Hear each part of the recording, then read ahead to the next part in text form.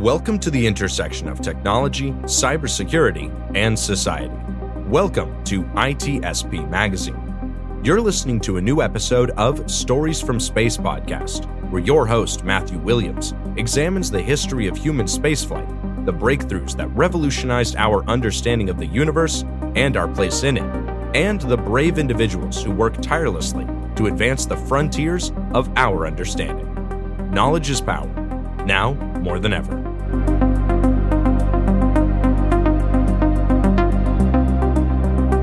The authors acknowledge that this podcast was recorded on the traditional, unceded lands of the Lekwungen peoples.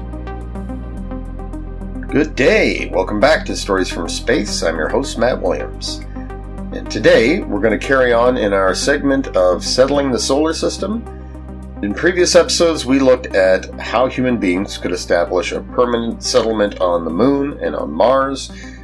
Well, today, we're going to take a look at how humanity could establish a presence on Earth's nearest terrestrial neighbor, the planet Venus. In Western astronomical traditions, Venus takes its name from the god of beauty and fertility, and this is something that was passed down from the Babylonians and Mesopotamians, to whom Venus was known as Inanna and Ishtar. The same is true of ancient Hindu astronomers who saw her as the goddess of fertility, the embodiment of beauty and enthusiasm, and whose name Shukra means clean, pure, bright, clearly referring to Venus's appearance in the night sky.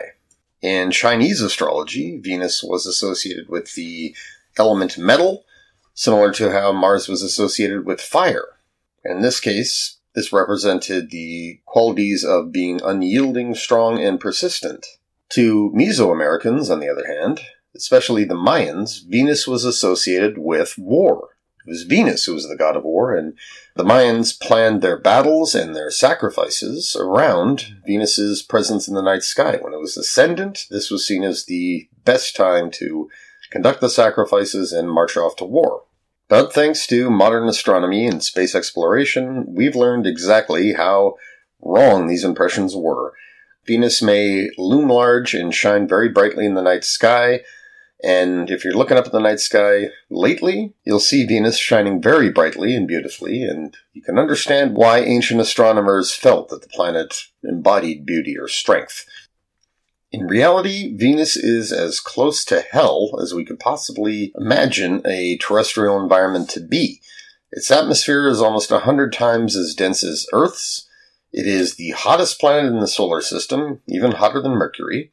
And so much of this has to do with the fact that it has a very slow rotation on its axis. It also rotates in the opposite direction as the other planets, known as a retrograde rotation. And astronomers are not entirely sure why, but a very educated guess is that it was struck by a large impactor in the past, and this caused its rotation to slow down considerably and reverse. Other research points to the possibility that Venus once had deep oceans on its surface, and that these caused it to slow down over time, and eventually reverse its rotation. And because of a massive resurfacing event that happened several 100 million years ago, Venus's atmosphere was flooded with carbon dioxide, a major greenhouse gas, and this led to a massive runaway greenhouse effect that has left the atmosphere both isothermal, meaning there's very little in the way of temperature differences between day and night, or certain times of the year, and also hot enough on average to melt lead. As if that wasn't hellish enough, as if it wasn't something so completely out of Dante's Inferno, there's also the matter of the sulfuric acid rain. So, as a result of this, Venus has been very difficult to explore. So prior to the space age, before we could actually send missions to Venus, astronomers believed that it was shrouded in a very dense atmosphere, which was correct, but that this atmosphere was incredibly rainy and that the surface was likely covered in oceans and was a very tropical environment. And so Venus inspired its own mythology about possible Venusian civilizations or Cytherians, or possible life forms that existed on its surface. So whereas observations of Mars and its surface features and the noted similarities between Mars and Earth While that spawned a very noticeable, very large and respectable canon in science fiction literature, the fact that Venus was shrouded really gave authors, even though the body of literature about Venus in those days was small in comparison, it gave authors free license to imagine what could be there. So all manner of depictions were created throughout the 19th and early 20th centuries, and these generally depicted civilizations living among jungles and swamps. Examples include the writings of Robert A. Heinlein, which include The Green Hills of Earth, Space Cadet, and Podkayne of Mars. All of these books portrayed Venus as having swamps and explorers encountering them. Ray Bradbury, author of The Martian Chronicles, his short story The Long Rain, written in 1950, is also a good example, as was his short story All Summer in a Day, in which people living on Venus, they're only able to see the sun through cloud cover once every 7 years. And Olaf Stapleton, in his iconic future history book, Last and First Men, he describes a future where humans settle on Mars and terraform the planet to their needs, which resulted in the extinction of the native species, which attempt to resist human colonization but are exterminated by them. And other depictions portrayed Venus as an ocean planet, literally covered in oceans, no real land masses to speak of, or as a desert planet with a very dense atmosphere composed of water vapor. So as I said, the fact that Venus was shrouded in such a dense atmosphere allowed science fiction authors and speculative thinkers to imagine just about anything to be there.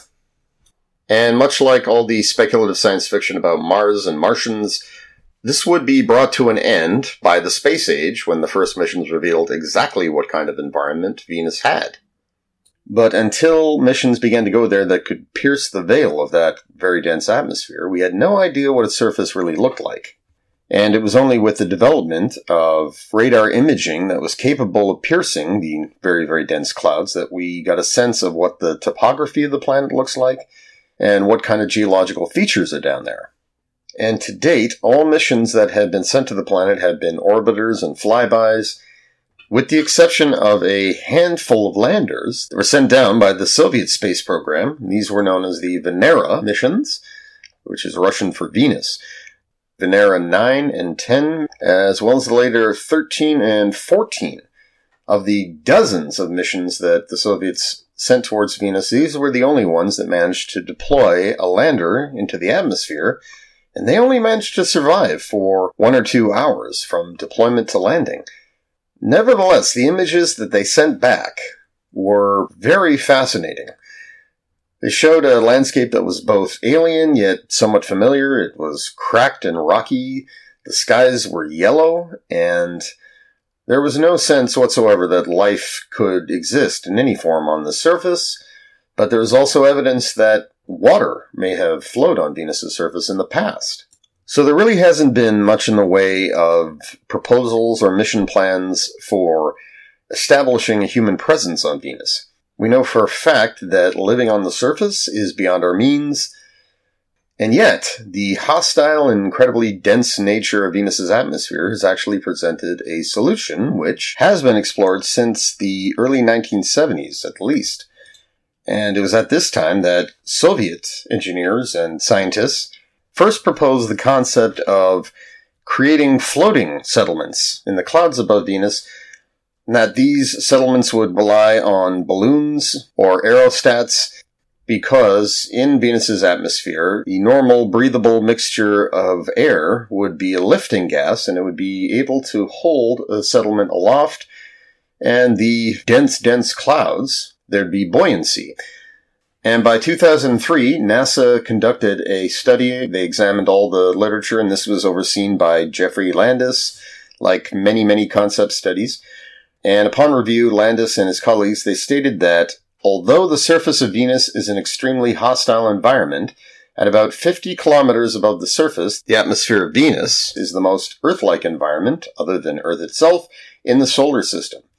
It is proposed here that in the near term, human exploration of Venus could take place from aerostat vehicles in the atmosphere, and that in the long term, permanent settlements could be made in the form of cities designed to float. So basically, cloud cities would be the way to establish a human foothold on the planet. At that altitude, the air is warm, there's very little in the way of sulfuric acid precipitation, and it's not breathable, but if you're establishing settlements whose flotation is based in part on it containing an Earth atmosphere, then it's really not a problem. They'd have to be sealed, and they'd have to be very resistant to any acid corrosion. So if you compare Mars and Venus, all the mission proposals and architectures and plans for future habitats and settlements, Mars has inspired a diverse array of plans, with everything from small surface habitats to building underground and stable lava tubes to creating entire cities on the surface, varying in terms of their structure and what your building materials are, leveraging regolith and ice to provide protection against the elements and radiation. So, yeah, Martian habitats, Martian plans, they vary depending upon location and geography and building materials and all kinds of considerations. Whereas with Venus, really only one set of proposals has been made, and they're all based around the idea of aerostats and floating cities. So really only one true concept has been proposed for Venus, but it's been reiterated many times. So Venus's hellish environment really does constrain the kind of settlement opportunities we would have there. And like Mars, there's also significant challenges in terms of just getting there. Even though Venus is closer to the Earth than Mars, overcoming our velocity relative to the Sun is the main challenge there. Ships launching from Earth headed towards the Sun, and any other planet between us and the Sun, so Venus or Mercury, it's rather challenging because you have to cancel out that sideways motion. If you're going to send a mission to Mars, it's a matter of doing a Hohmann transfer orbit, basically aiming for where a planet beyond Earth is going to be. According to NASA, it takes 55 times the amount of energy to break free of Earth orbit and head towards the Sun than it does to go to Mars. So we would have to overcome that. We would need better propulsion systems in order to be able to make regular trips to Venus. Being able to reach Venus would also be very essential during the early phases of building a settlement. We cannot leverage local resources in the way that we could on Mars, so materials would have to be imported and rescue operations would need to be available if, in fact, these efforts meet with disaster. Luckily, getting off of Venus, the escape velocity of Venus from the upper cloud deck would actually be much easier than launching from Earth. Mars has the benefit of lower gravity, but Venus is comparable to Earth in terms of size and mass and also gravity, so the escape velocity from the surface is higher. But 50 kilometers from the surface, it's less, so escape pods could be built into these floating cities, which would launch to space and could then be retrieved by missions that are passing by periodically if, in fact, a settlement suffers some catastrophic failure.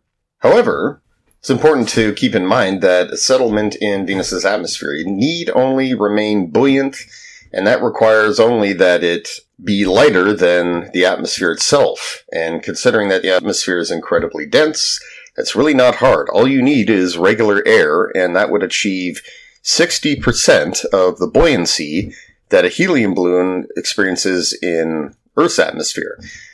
Also, it's not required that you heat the air, as you would in a hot air balloon. Hot air expands, it becomes lighter than the air around it, thus allowing a balloon to float. You wouldn't need to do that here. So if, in fact, the settlement begins to experience problems in the atmosphere, if it finds itself sinking a little bit too low, all they really need to do is heat the air in the balloon to rise higher, or simply pump more air into it. It would also be very handy to have helium on hand, so putting that into the aerostats balloons would actually allow it to become even more buoyant. And so in this respect, cities could be built to scale, much in the same way that buildings are added in Venice or other cities that are built onto the water. Instead of being anchored to bedrock, they have buoys down at their foundation which keep them floating in the water. They are connected, and because Venus rotates very, very slowly, there isn't a danger of Coriolis forces causing them to travel sideways at high velocities and collide and cause damage. They could actually form rafts in the upper atmosphere. And so this would allow for human beings to multiply their numbers over time. It is unlikely that a settlement on Venus would ever become highly populated, that there would be more than a few tens of thousands of inhabitants, whereas Mars could scale up settlements to the point where they can house millions. Long-term habitation on Venus would require that the atmosphere be converted into something far less hostile, and that gets us into the realm of terraforming, which again is a possibility with Venus. It has essentially everything that we need in order to create a terrestrial environment similar to Earth. In some ways, it's even more favorable than Mars, but that is a long story, so much like with Mars, we are going to save that for another episode and another segment. Bottom line is, creating a human settlement on Venus means taking advantage of its dense atmosphere, settling above it, not within it, and also having a supply chain to Earth, because just about everything is going to depend upon imports from Earth for the first little while. Over time, a settlement could be built in Venus's clouds that rafts with others, that harnesses the carbon dioxide of the upper atmosphere and uses that to create super materials, which can be used to scale up the settlements. But they are also going to have to grow all of their own food or import it. They're going to have to bring in the vast majority of machine parts. And they're going to have to create a life support system that is, even more than Mars, closed loop and waste-free and sustainable for the long term. So this can be done.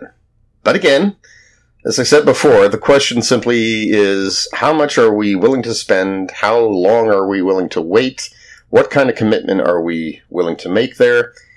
And with the advent of more advanced propulsion systems, the possibility of doing this becomes that much greater. And also with the development of closed-loop bioregenerative life support systems, it also becomes more feasible. As soon as you have a life support system that can support a population based solely on what it's producing and with zero waste and where everything is recycled, so that any resupplies, anything you're importing into it is a bonus, that with a respectable travel time can allow you to settle just about anywhere in our solar system. And Venus has another advantage going for it there, which has to do with its gravity. Whereas the Moon has roughly 16% of Earth normal gravity and Mars has just under 40%, the surface gravity on Venus is roughly 90% that of Earth's.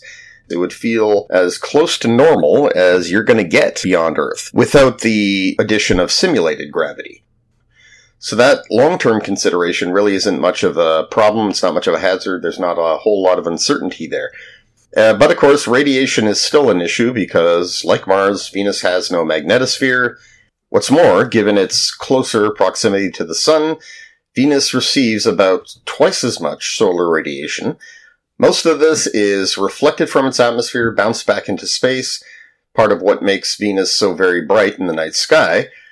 So for any settlements built into the top cloud layer, there's going to be a lot of incoming solar radiation and it's going to be reflected back, so the radiation environment will be higher than we're used to. Cosmic rays are likely to be less of a threat on Venus just because even though we're above the main cloud layer, the atmospheric density there is comparable to that of Earth, so there will be some protection there. But ultimately, the settlements there are going to need radiation protection. But the upside to all that solar radiation is that solar heating can be leveraged so that life support systems don't need to be expending a great deal of energy to keep us warm, and the settlements don't need to be heavily insulated against heat loss. So this raises the question, when exactly could we expect such settlements, if ever, to be established on Venus? And the answer to that is it's going to take longer than it would to establish a foothold on Mars. So, best guess, just my own humble opinion, is that any such settlement efforts will probably have to wait until the turn of the century. And as I said before, it would be heavily dependent upon next-generation propulsion systems becoming available and in regular use, and minimizing transit periods. Most of the energy involved in that propulsion is going to be used simply to break free of Earth's orbit and start heading towards the sun. But once that occurs, then a nuclear propulsion system could make the transit to Venus in a short amount of time. This would allow us to build, resupply, etc., and of course the development of bioregenerative life support systems, which we can expect, say, quite sooner than that. And long term, again, as I mentioned, terraforming is really the only way Venus could be made into a major population center. But long-term, a thriving economy could be built around the export of carbon-based materials such as carbon nanotubes, graphene, carbine, and other super materials that scientists are likely to figure out in the near future. Chemical vapor deposition allows us to turn simple carbon atoms into all of these things, all these super materials, and even diamonds. So, along with access to abundant mineral wealth out there among the asteroids and Mars and the Moon, in addition to finding massive caches of rare earth metals, this could lead to a post-scarcity economy. Not only would precious metals be much, much cheaper because of a greatly increased supply, not only would we save billions and prevent the environmental and ecological impact of mining happening on Earth, but we would be able to flood the market with artificial diamonds that can be used in everything, from electronics to super-resistant transparent materials. In the future, windows could all be diamondoid. So the potential is there. The possibility is there. It is just that, realistically, it's going to have to wait on a lot of other things taking place. And if, in fact, humanity does begin to become interplanetary, establishing the necessary infrastructure in the cislunar system, so between the Earth and the Moon, then between the Earth and Mars, that could greatly facilitate missions to Venus that also leverage the local resources and transplant humans there. And long term, that could even lead to the terraforming of Venus to make it a veritable ocean paradise that lives up to its original name. Like I said, more on that later. So, this has been our third installment in the Settling the Solar System series. We've now covered the Moon, Mars, and Venus. So, next time, bit of a toss-up, is that next time I hope to deal with the asteroid belt, followed by Mercury, and then the outer solar system, because the potential there in all these directions is really quite immense. Not just for scientific exploration, not just for resource management and building a post-scarcity economy, but for the kind of things that it will enable. The kind of living, the strategies for living, and the kind of societies and lifestyles and social impacts that this could have. And it's something that has been explored extensively in science fiction, including by myself, because it's just so utterly fascinating. In the meantime, thank you for listening. I'm Matt Williams, and this has been Stories from Space. We hope you enjoyed this episode of Stories from Space podcast with Matthew Williams. If you learned something new and this podcast made you think, then share itspmagazine.com with your friends, family, and colleagues. If you represent a company and wish to associate your brand with our conversations, sponsor one or more of our podcast channels. We hope you will come back for more stories and follow us on our journey. You can always find us at the intersection of technology, cybersecurity, and society.